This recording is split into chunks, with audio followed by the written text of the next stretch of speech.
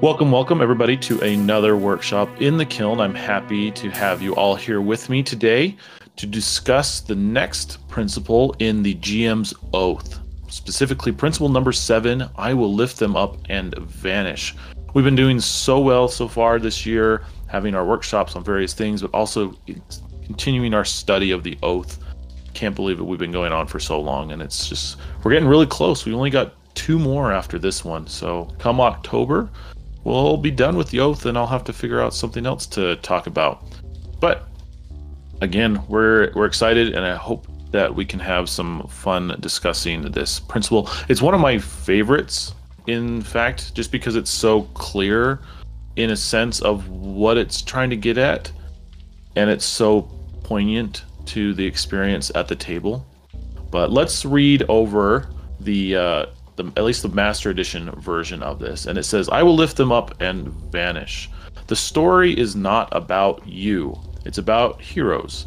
You are only visible when there's no other way, and you are the player's biggest fan. Never outshine them, and your work is a path to their greatness, never your own." As usual with the GM's oath, that is very strong language. And the very first thing, the story is not about you, I feel is a really good reminder of this for GMs. Not because I think when Hank wrote this, I don't think it's necessarily bad. GMs are players too, which is what they're not getting at. But remembering that this is a community or a social activity. Yes, the GM has that extra responsibility to plan, to prep, to present the story, and to run everyone through it as arbiter and all that. But remembering that the story is not about you, it's about the heroes in the story. It's allowing the players to take on the role as the central characters in their own little movie that's happening in their minds.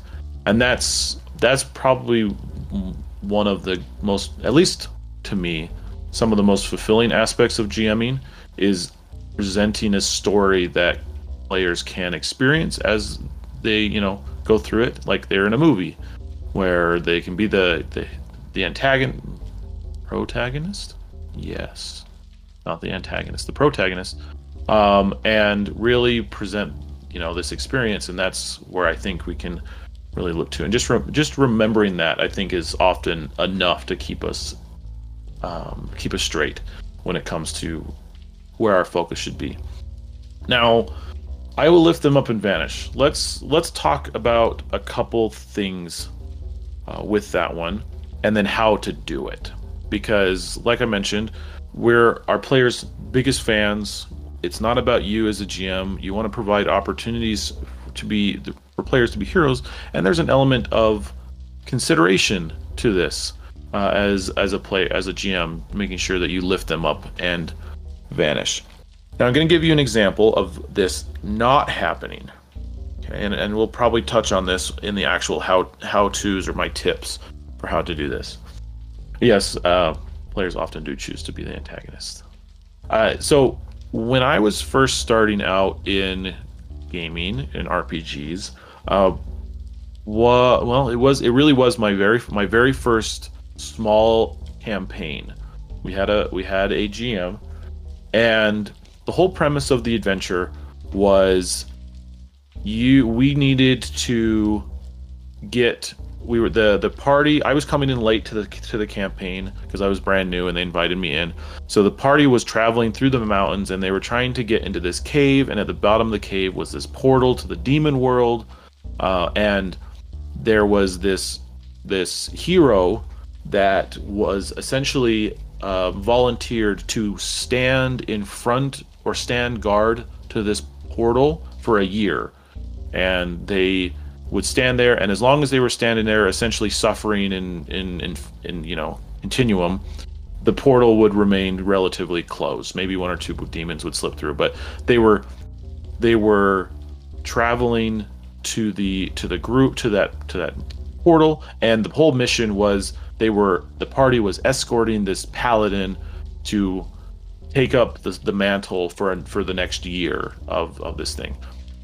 Well, this paladin was the GM's PC. It was an NPC, but the whole story was about this paladin, the GM's players. We were simply the escorting party to this paladin, helping them get down to that portal and relieve the other hero or whatever. And you could tell throughout the whole time, yeah, the GMPC, like that, you could tell the whole time that the paladin was several levels above us. They could do everything and above. Like there was no any time the party would get in sticky situation, like the paladin would save the day, and it's like, sweet, good for you. And yeah, in the end, it just kind of like really stuck with me from the very beginning of my GMing or my RPG time, is that it's not about the GM. It really showed me really bad that it's not about the GM. It's about the players. And so I think that's probably why this is so poignant. And I don't think he considered what that experience was. He was telling a cool story for sure, but he wasn't considering what our experience was, what the perception was, and he wasn't always providing us opportunities to be heroes, because he would just kind of swoop in and save the day rather than let us kind of test our grit and our mettle to pull through. So that's kind of where I'm coming from. Is that's where I think we're, at least with the GM's oath and what Hankerin presented in this section, is that's the kind of the feeling that we're trying to avoid. And that's why it's part of the oath, is to remember that it's not about the GM, it's not about the GMPC, it's not about telling a story that's meant for the GM, it's a story meant for the players, and it's an experience meant for the players. And if we keep that in mind, we can usually get by with no problems. This is not one of those things where you're like in this gray area. He's like, am I doing it? Am I not doing it? It's like, it's pretty obvious if you're not doing it. And if you're asking the question, am I doing it or am I not doing it? Like, do a quick check with your players, or just do a quick like self-evaluation, and in likelihood you're probably just fine. And then we can focus on elevating how well or how much are we lifting up our players and vanishing in a way to make them really shine. And that's where we should be really focusing. But I have some ideas of how to do it. I know these workshops, I don't want to wax poetic in the sense of just rambling and theory. I want to give actual applications of ways that we can all step up our game a little bit when it comes to this principle. So how do you do it? How do you lift up players and then vanish as the GM? Well, the very first kind of thing is, like I've mentioned, is to make the game about the players. And I've got some tips on how to do that. We've already covered the avoid the GM PC or the GM and NPC. And that's a really easy one to just check yourself on constantly. Like whenever you introduce an NPC, like find ways, like if they're part of the party or if they're just introduced or whatever, like be aware of their stats, or if they do have stats, or be aware of their impact on the game, and make sure that they are supporting the party rather than replacing the party in certain ways. Sure, you can have an NPC that has a clutch ability, but is like, let the players decide when to use it, or let the players decide how they want to interact with the NPC. It's a lot more fun when they get a little bit more control of the NPC. Not to a point of like changing the story or whatever. Like you do want to have, like, this is the person you're interacting with. Like they're not just Play-Doh, but yeah.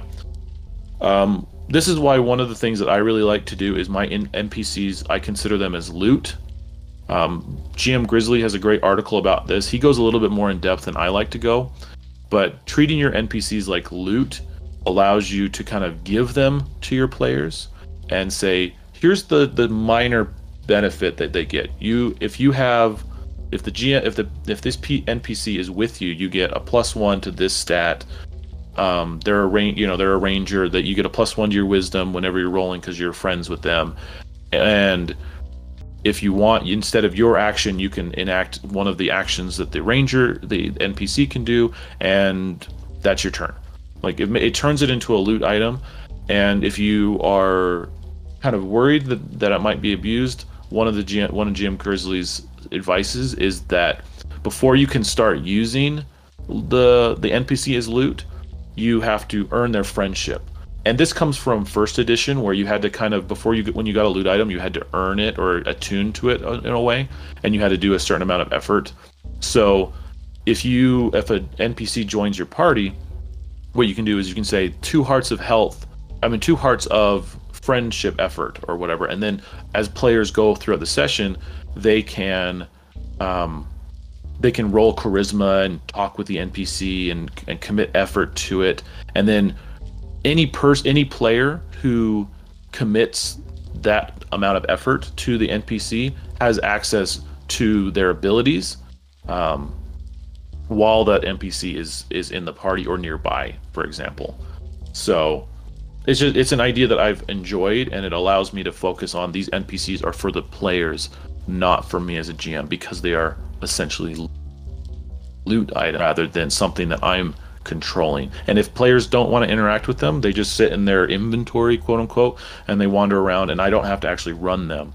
They are just, when they want to be used, they're replacing a player's turn. So that's one of my favorite ways. And I'm also really bad at NPCs, which really leans this into, I need to include more NPCs in my game, just as a note to myself. Another tip that I would keep in mind is the concept of asking your players what they want from a game, and then including it. Like, you lift them up because it's there. And Epic Sloth JD does this really well. I know a lot of GMs do this really well as too, but I really like, before a session starts, like during prep, is asking the question, wouldn't it be cool? Wouldn't it be cool if? And then trying to get players to answer that question very specifically. I know a lot of the times players are like, do whatever you want, like, we're cool. It's like, well, come on, I'm trying to lift you up as a player. So wouldn't it be cool if, and then have your players actually answer, wouldn't it be cool if as we were going along, there was some kind of car chase? Okay, I'll note that down, and I'll see if I can include that in. Wouldn't it be cool if there was multiple levels of elevation that we could fight on in combat? Okay, I'll try to include that. Wouldn't it be cool if there was some kind of explosion that was ticking down? I think that would be a really cool moment. Okay, I'll try to do that. And you can then try to incorporate these into your upcoming session or maybe into a future session, but you can always be gathering data from your players by just asking, hey, what do you guys think would be cool? And then making sure that they get familiar with the concept of, wouldn't it be cool if? And it really helps set the tone for players, because a lot of times when you say, hey guys, what do you want from your games? They go, I don't know. And then they like think they can't quite phrase it in a way that makes it really actionable. Or it doesn't like provide them like a jumping off point. But when you introduce your players to the concept, like, look, I'm going to give you this phrase, just fill in the end. Wouldn't it be cool if blank? Just fill in the blank, and then tell me what would be cool, and then I will do the rest.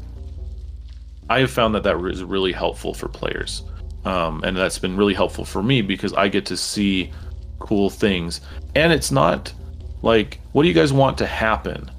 It's like, no, like, you guys are still the main characters. You don't quite know what the story is yet, and I'm still kind of prolonging it out for what might be revealed or whatever, but just, wouldn't it be cool if presents small elements that you can then get your players excited about when they show up. I can tell you that, like, when I've done like the elevation one, like different levels of elevation, it's like, that seems like really mundane, but I got really excited about it when that was included in the game, to go, oh, there's different elevations, like, let's play around with that, and then we got to use that as part of the thing, or a car chase or whatever. Like, we've seen this come out, and that it's always a fun moment, and players get to interact with something that they thought was cool, and it's something, as a GM, they're gonna think that's cool, because they're the ones that told you, wouldn't it be cool if this happened? And you are, yeah, you're right, that would be cool. So keep that phrase in mind, wouldn't it be cool if? Now, the last one for making it about your players that I want to point out is when you pitch your adventures. And I've been around on the Discord, various Discords for long enough to see dozens, hundreds of pitches for adventures. And this is one that I think gets overlooked quite often. And when you are pitching an adventure, you also need to make sure that the pitch, what you're presenting, the premise, the introduction, your elevator pitch, that little blurb that tells players what this story is going to be about, you need to make sure, or like I highly encourage you to make that pitch also about the players. Before you even know who the players are, you want to make sure that pitch is presented to the players. And the reason I'll give you an example of this, and this is not a real example. I'm not calling anybody out on this one because it's it's tricky at times. But for example, the biggest thing that I see often is that when an adventure or a session is pitched, the premise is about the world, or it's about the story that the GM is running, not about the players. Okay, so let me pull back and go like Relics of Odium. It's a slightly obscure setting in Runehammer, but essentially the premise of the whole setting is that there is a mega dungeon in Alfheim, and it's kind of in the middle it's under this lake, and it's around and inside this huge mech that is kind of like dormant and sleeping under the ground. It's crash landed millennia ago, and it's just buried. But now the insides of this Odium, this mech, is a mega dungeon. Okay. Now, if I were to present this to prospective players, what I could do is I could say something along the lines of, there is a millennia ago a mech from Ironheart crashed down in the wastelands of Alfheim, and over the years it was buried and felt dormant. A lake surrounded around it, and inside are mighty relics that are enchanted with the powers of this mech, and the magics that kept it moving from distant planets and distant space and whatever. And it's everyone who goes in there is hard to survive, da da da da da. And the last line is, and you guys are gonna go inside. Awesome. Woo! That it could be exciting. The sound of that could be fun. The premise of the world could be fun, but in all likelihood, it feels different because what you just presented was not about the players. It was about the world and the setting that you just came up with, which is cool. But instead, what you could do instead is say, okay, there has been word of rumblings in Odium, a mech, a landmark in Alfheim, and King Henrik has called you specifically as a party to explore what is going on. They've asked you as mighty rangers, masters of the wilderness, to travel out to Odium and explore what is going on. You'll be charged and granted with mighty relics to take with you straight from the vault of King Henrik himself. And as you go, it's to go explore and then eventually report back, so that if things are truly as they are rumored, you can be the ones to inform King Henrik and help stem the tide of what these rumors may cause if nothing is done. Right? We're still going to Odium, but does it feel different when I pitch the story for the players and I emphasize how the players are involved with this adventure and how they are going to be the central heroes? Did that make sense? Did that sound different? For me, it does, at least. And I'd love to hear from you guys if you have any comments on that one. But for me, that's a key element, because when I'm pitching to my ventures, it's so much easier to get players excited and involved when you tell them how they are going to be the heroes, when they are going to be the stars, when they are going to experience something that they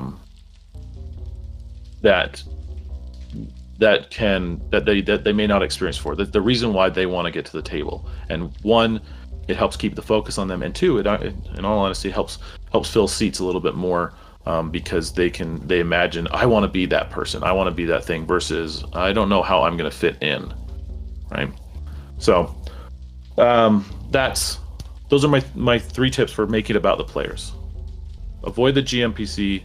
Keep in mind what would be cool, wouldn't it be cool if, and then try to pitch your adventures for the players, rather than the world or the story that you're gonna be presenting, because you can get to the story and the world after you get players signed up.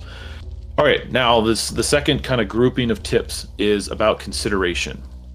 And if anybody has any questions, or if I'm going too fast, please drop in comments. I'm liking what I've seen in the chat so far, but as always, please stop me if I'm going too fast or rambling too much. But consideration, section number 2 for my thesis on lifting up and vanishing, is being considerate of your players is a huge part of lifting them up and vanishing. And there's elements to how a GM can facilitate that consideration. And the very first one, and I've talked about this before in other videos, but a really easy one to do is quick turns. Okay, consideration is keeping in mind what the other players' experiences are, and so being considerate is being almost empathetic, being aware, and quick turns is a sign that I'm considering the other player's time. I'm considering their experience at the table and making sure that, hey, you guys have set aside time to come play with me at the table and experience this story together.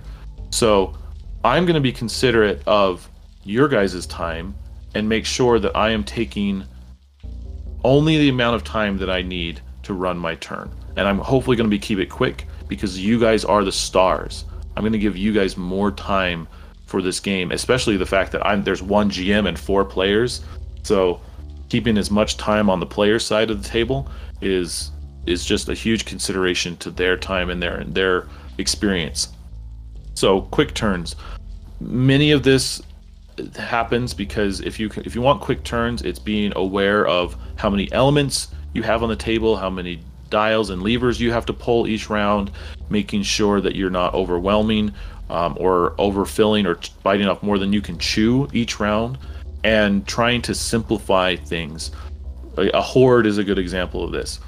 If I want to run a horde of 100 zombies, I don't run 100 literal zombies and make 100 literal attack rolls. A considerate and thoughtful GM will find ways to facilitate and turn that into something that's much simpler, so that we can get the feel of a horde of zombies but not have to roll 100 times, because that would be insane, and I don't know if I could do it. So quick turns. Then some other things, and this is actually some stuff that was very well said in Hankren's latest blog post, but it's something that I've known for a long time. And it's the idea of, the first one is explicit explanation. Okay, consideration for your players includes making sure that they understand what is going on at all times.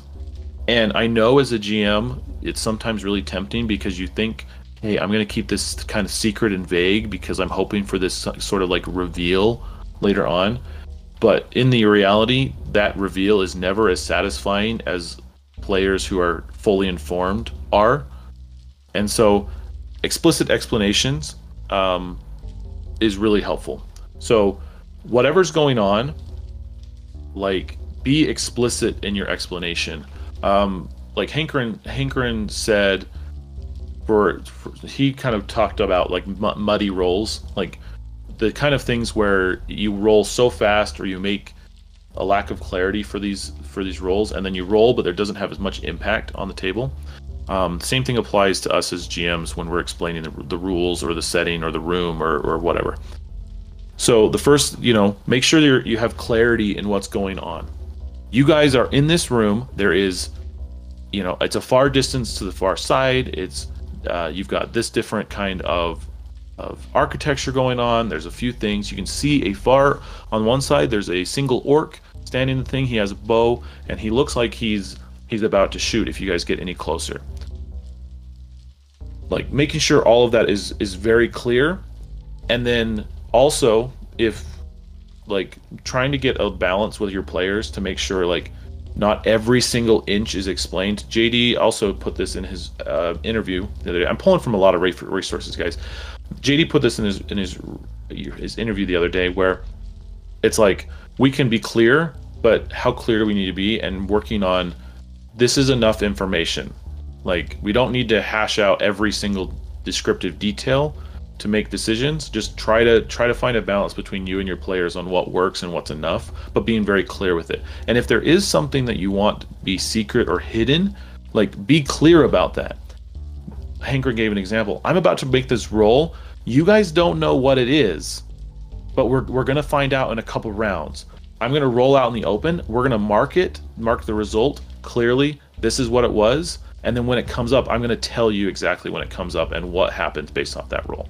Like that level of clarity can help players understand that this roll matters, that this thing is important, and it can make sure that they are still experiencing the game at the highest level and not being distracted going, wait a second, he just rolled 3 dice over there and then wrote something in his journal. I have no idea what it is. But then you never know if you actually get a payoff. You never know if you actually get a benefit from that. You never know what to worry about, and you get it just slightly distracted, and you're pulling attention away from the game, and you're pulling attention to your secrecy and whatever. The other thing is being patient with yourself and being patient with what's going on, making sure that you're not rolling so hasty, or the moments have their time in the sun or to breathe. I struggle with this, like with RP moments. Like I have to be patient sometimes and be like, let them talk for a second, let them interact with the NPC, let them explore and discuss, and be patient, and not just demanding that we keep the pedal to the metal is also a really important consideration. Is being patient to a point. Sometimes you do have to move along. We've got time and things like that. The last one for considerations that I want to point out, and again, this came from the same article, is the idea of a check-in with your players. And this is simply the concept of, hey, are you guys still with me? Do we still understand what's going on? And doing that regularly throughout your session is just checking in, going like, are we clear on what the objective is right now? Did you guys catch that there's only 3 rounds left before the timer hits, and then this is going to happen? Are you guys aware of that? Are you aware? Are you guys still with me in knowing that, like, yes, there's this entire room, but this thing over here is really the thing that should, to be interacted with? Like, doing a check-in is a great consideration for GMs or their players, is because you are staying constantly aware of what your players' experiences are, as well as you can address anything in the moment that your players may come up with. Oh yeah, like I forgot about the timer. Thanks for reminding me. That changes how I want to plan out my turns. Like, oh great. Oh, I didn't see that, or like, yeah, I remember that orc. What? You said he's only at 1 health? I thought he was still at like 13 or 12, or where it's like, no, he's at 1? Oh, okay. I totally missed that.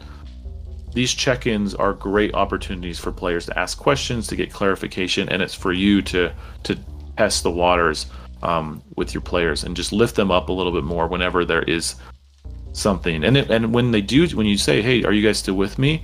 And then they're like, yeah, we're totally in this. And then you can bump up the energy, like, sweet, well, let's do this. Let's drive it home and really dive into what they're excited about. So being considerate for your players is having quick turns, being very explicit with your explanation, and then doing check-ins with your players regularly throughout the session. It can be simple, it can be whatever. Now, the last thing that I want to talk about before we open this up for some discussion if needed, or some questions, is the side of the players. I know we've talked about the GM a lot, and this principle is very GM's focus, it's the GM's oath, but inside the GM's oath is, I feel, the player's oath. And in all honesty, I think there are 3 principles that apply to players as well as the Well, I mean, there probably all could be, but there's three primary principles, and it's I will remember everything is one for a player. The I will be a beacon of camaraderie is another one for players, but I will lift them up and vanish is another one that I think is very player centric as well. It can be spun towards the players, and I want to talk about that for a second because I think it's important for us as GMs and as players because many of us do both. When we get the opportunity, many of us also GM a lot, but sometimes we do get to be players. This idea of lifting up and vanishing as a player is also really key, and it can help boost the table. The three things that I want to kind of tell you how or what's kind of done is the first one is getting in sync with your table. Again, great comment from JD and the ultimate effort conversation, and why I'm pulling this in is getting in sync with your table is a huge element to lifting up your table and your GM a ton, because we're all searching for things, we're all looking for an experience, and we all want to be on the same page when it comes to what this game or this session is about.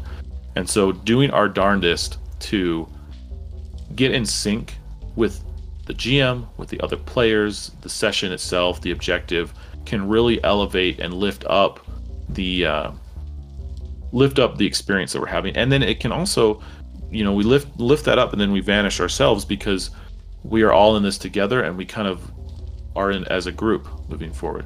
Getting in sync with your players and the table is really done by communicating, being very open and honest with what is going on. That explicit explanation comes into play, making sure that we understand we're aiming for a fast-paced combat-centric adventure, or this is a role-playing adventure. This is a moment for discussion. This is a moment for action. All those kind of things. Hey, I'm looking for something a little lighter on the tone. I'm looking for something a little bit more gritty. I'm looking for something a little darker. I'm looking for something a little more comedic. Like, open communication is really key, and this happens a lot in session 0, but it should be happening between sessions, at the sessions, beginning, and it should be happening, and we should be always communicating with our players and our fellow players and the GM about what we're experiencing, so that we can stay in sync. And you can, like I said, you can always do a check-in. You can always just be like, hey guys, are we still like thinking we're gonna do, like, we're still going in here like guns blazing, swords drawn, like that's what we're aiming for? Yeah, like we're totally going in there to like smash and grab. Awesome, great. We'll lean into that. Hey, are we still doing that? No, hold on. Before you do that, we're actually thinking that we're going to RP our way out of this. Awesome. Let me change my focus, and I'll put my sword away quietly, and I will prepare to talk, I guess. But yeah, so getting in sync. The next one is just remembering, and this kind of gets in sync, is that it's not about you personally. It's like we're about heroes. Comes from as well as like, yes, there's a classic like Jurassic Park. You spent so much time thinking. You spent so much time thinking if you could do it that you didn't stop to think if you should. I feel that is a classic sentiment that should be felt by players almost at all times. Just because you could do something doesn't mean you should do something. And it comes back to consideration. It comes back to lifting up your GM, lifting up your fellow players. Like, we get it. Don't spend so much time thinking if you could that you didn't stop to at least consider if you should. And if it is something that you really want to do and you think that would be cool or whatever, that is a great time to talk and say, it would be cool if we could do this. I really am excited about this aspect, and I can get in sync with my players and get in sync with the table if I stop and think if I should. Because maybe the answer is yes, maybe the answer is no. You can always put that idea in your back pocket and save it for later, but you can also ask, and maybe they'll say, hey, that's actually awesome, I didn't think about that. Sweet, let's do it. So taking that in mind, it's not about you personally, but always considering just because you can do something doesn't mean you should, and how that plays into the game. All right, now the last one, and this is maybe a little tricky at times, but it is the concept of shadow GMing. The concept of a shadow GM is someone where the GM has a lot of stuff going on as it is. And so a shadow GM is someone who takes some consideration and tries to lift up their GM in a way to help kind of facilitate. Obviously, there's a risk of like stepping on toes here, and so again, you have to talk with your GM, seeing if it's okay. But a really good example of this is that if there is like a rules question from a player, like offering to be like, "Hey, can you guys explain to me like how like ultimate effort works again? Like, do I do it this? Like, how am I doing that?" And if the GM is in the middle of like having this exchange or this combat or whatever with another player, you can be like before the GM answers, like, hey, like I can explain it if you're cool with that, and then we can have this like side conversation for a second, and you can help facilitate that, or like trying to make sure that you kind of, again, it's kind of tricky because you do have to work with your GM on this one to make sure that you're not overstepping your bounds on this one, because they are the GM, so you have to be respectful of their quote unquote authority at the table. But essentially, a shadow GM is someone who is willing and able to take on some responsibilities off the shoulders of the GMs. Another good example is like, hey, I'm gonna track damage for these monsters for you. Like, I'm gonna track it for it. So it's like, great, thank you, I totally support that. Or it's like, hey, I'm gonna keep track of the names of the NPCs. I'm gonna need the mapper. The is another good one. But like, there's elements of the GM is trying to do, and as a player, if you want to lift up your GM a little bit more, you can always offer to take on some responsibilities, and this is something that all players can do.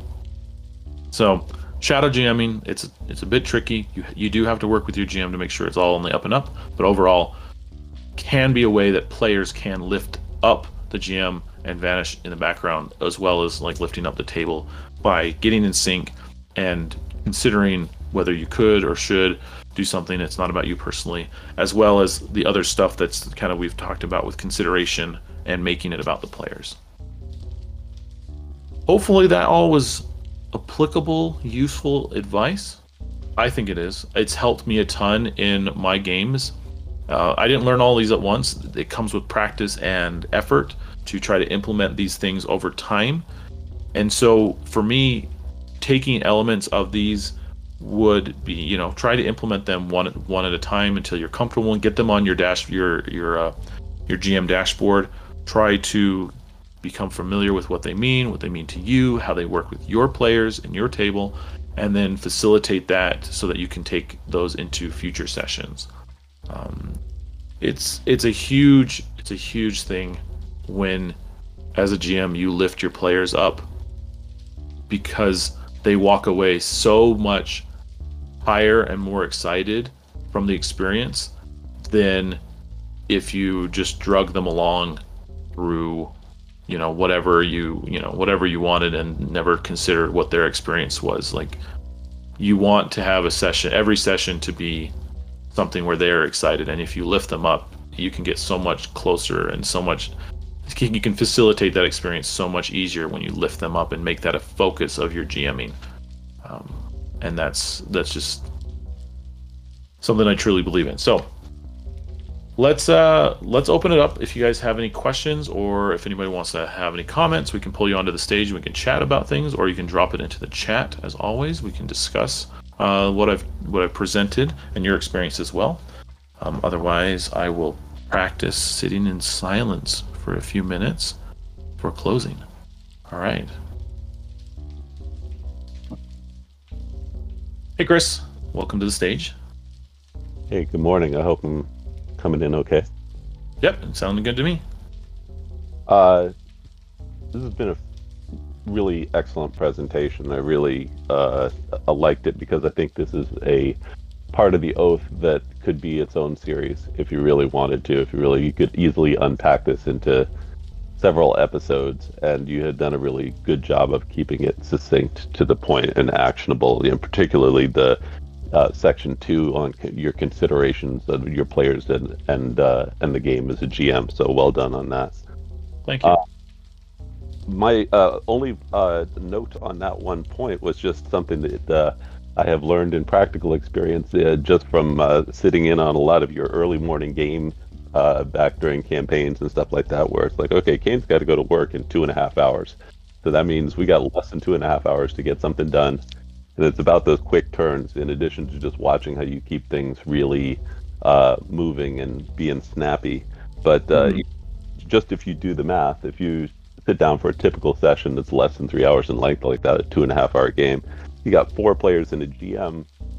That's 120 seconds per turn if you're going to get through, say, 15 rounds of play, which is pretty typical. That's about the rate that we were doing.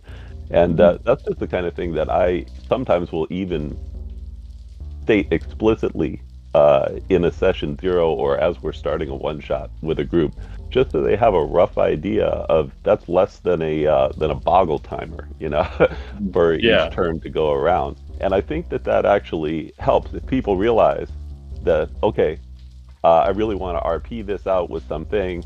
And fortunately, the shadow who was ahead of me, just his turn was, yeah, I continue picking the lock, and he rolls a d6 and everything's good. Yeah, then you got a little flexibility. But Mhm. otherwise, concretizing uh, just how imperative being mindful of each turn is to keep the pace helps a group keep the pace. And Mhm. I think that can be a real nice thing that a game master can do for the players to make sure that everybody gets an equal opportunity and that you're able to deliver that closure, that satisfying narrative in a short amount of time. Absolutely. I mean, you're absolutely right. I think that touches on being in sync with your table. That touches in times with, obviously the quick turns, but consideration, and being explicit, being, explaining that like this is what we're dealing with, guys. So I'm hoping if we want to get through this, like this is what we're planning on. Like, well said. Absolutely, thank you. Yeah. Thanks. When I saw that this was the part of the oath that was coming up, the other big thing for me, which I guess is more of a philosophical question, and I really would like to hear what other people think about it, is just a question of, I think that the question you have to ask when you talk about I will lift them up and vanish, and lifting people up and lifting the game, using the game to lift people up, is to say, what do we as a group of players, GM included, consider fun?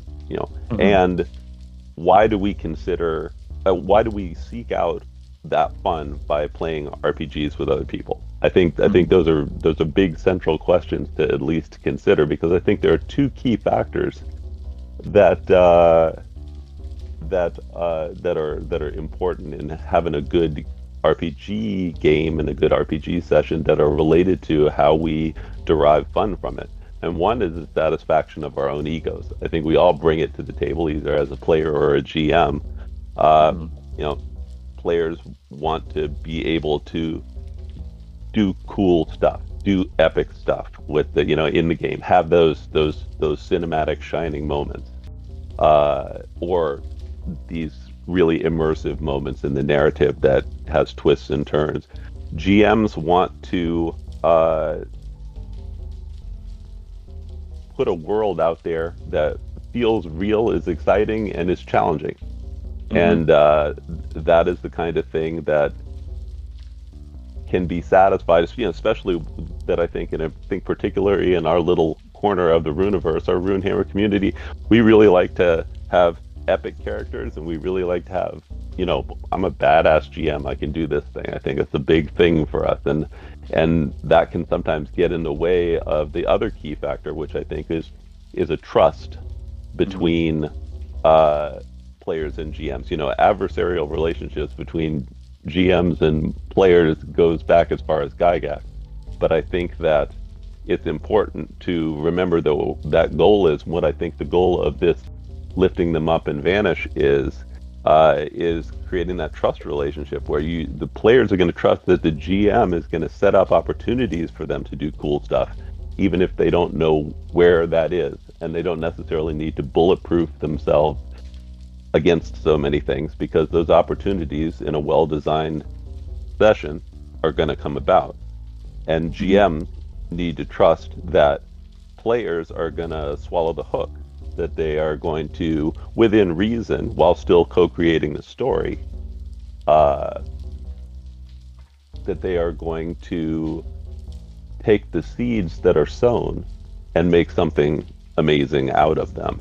And I think that converting the fun derived from the ego aspects to the trust and the collaborative aspects should be the goal of every GM. And I think that's what your outline is going to help people do.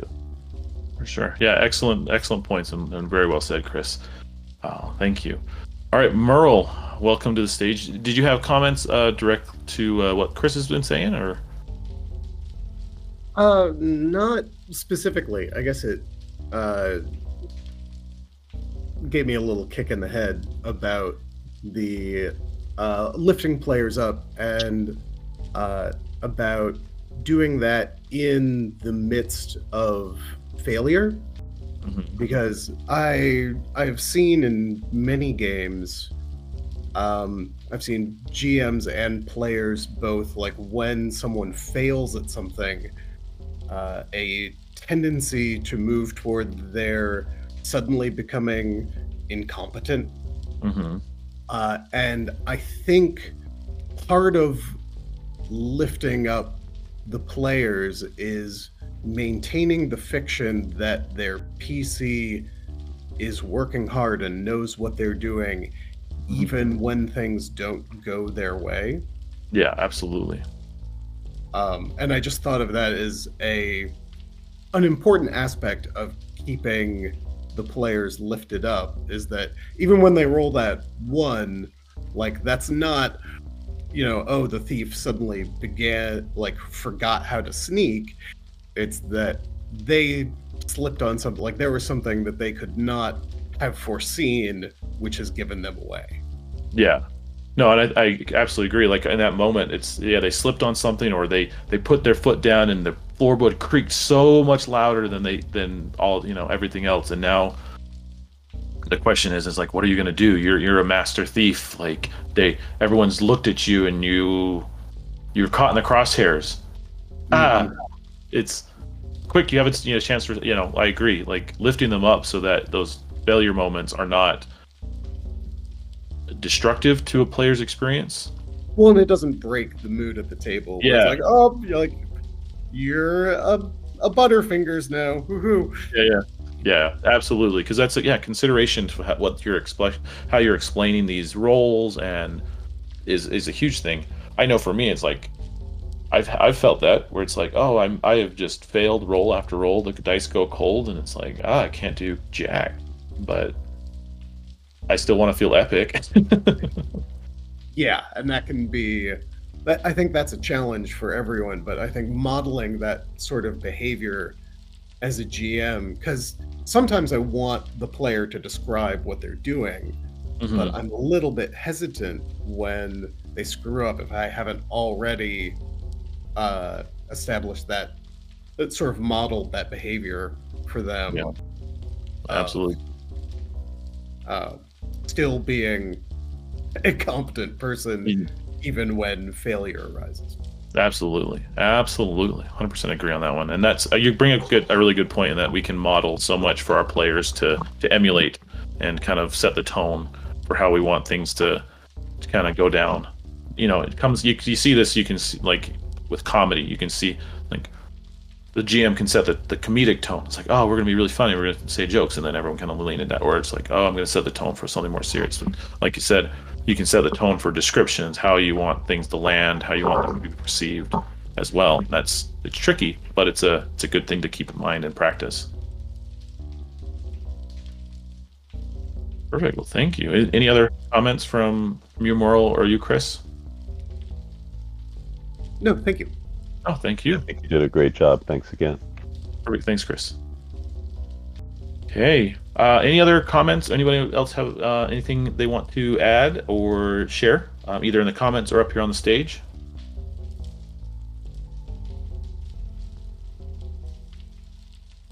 if not, as always, we can continue having these conversations on the kiln. And I just want to thank everyone for coming and listening in. You are all just wonderful players and excellent GMs. There's always things to continue working on, but the fact that you're here sharing this moment on this workshop with me is just it means a lot, and I thank you all for it. So, with that, I encourage you all to take heart in what you know in what we talked about today. Find ways that you can lift up your players and be excited, especially with Rune Jammer going this weekend. I know some of us are involved with that, both as organizers, as GMs, potentially even players.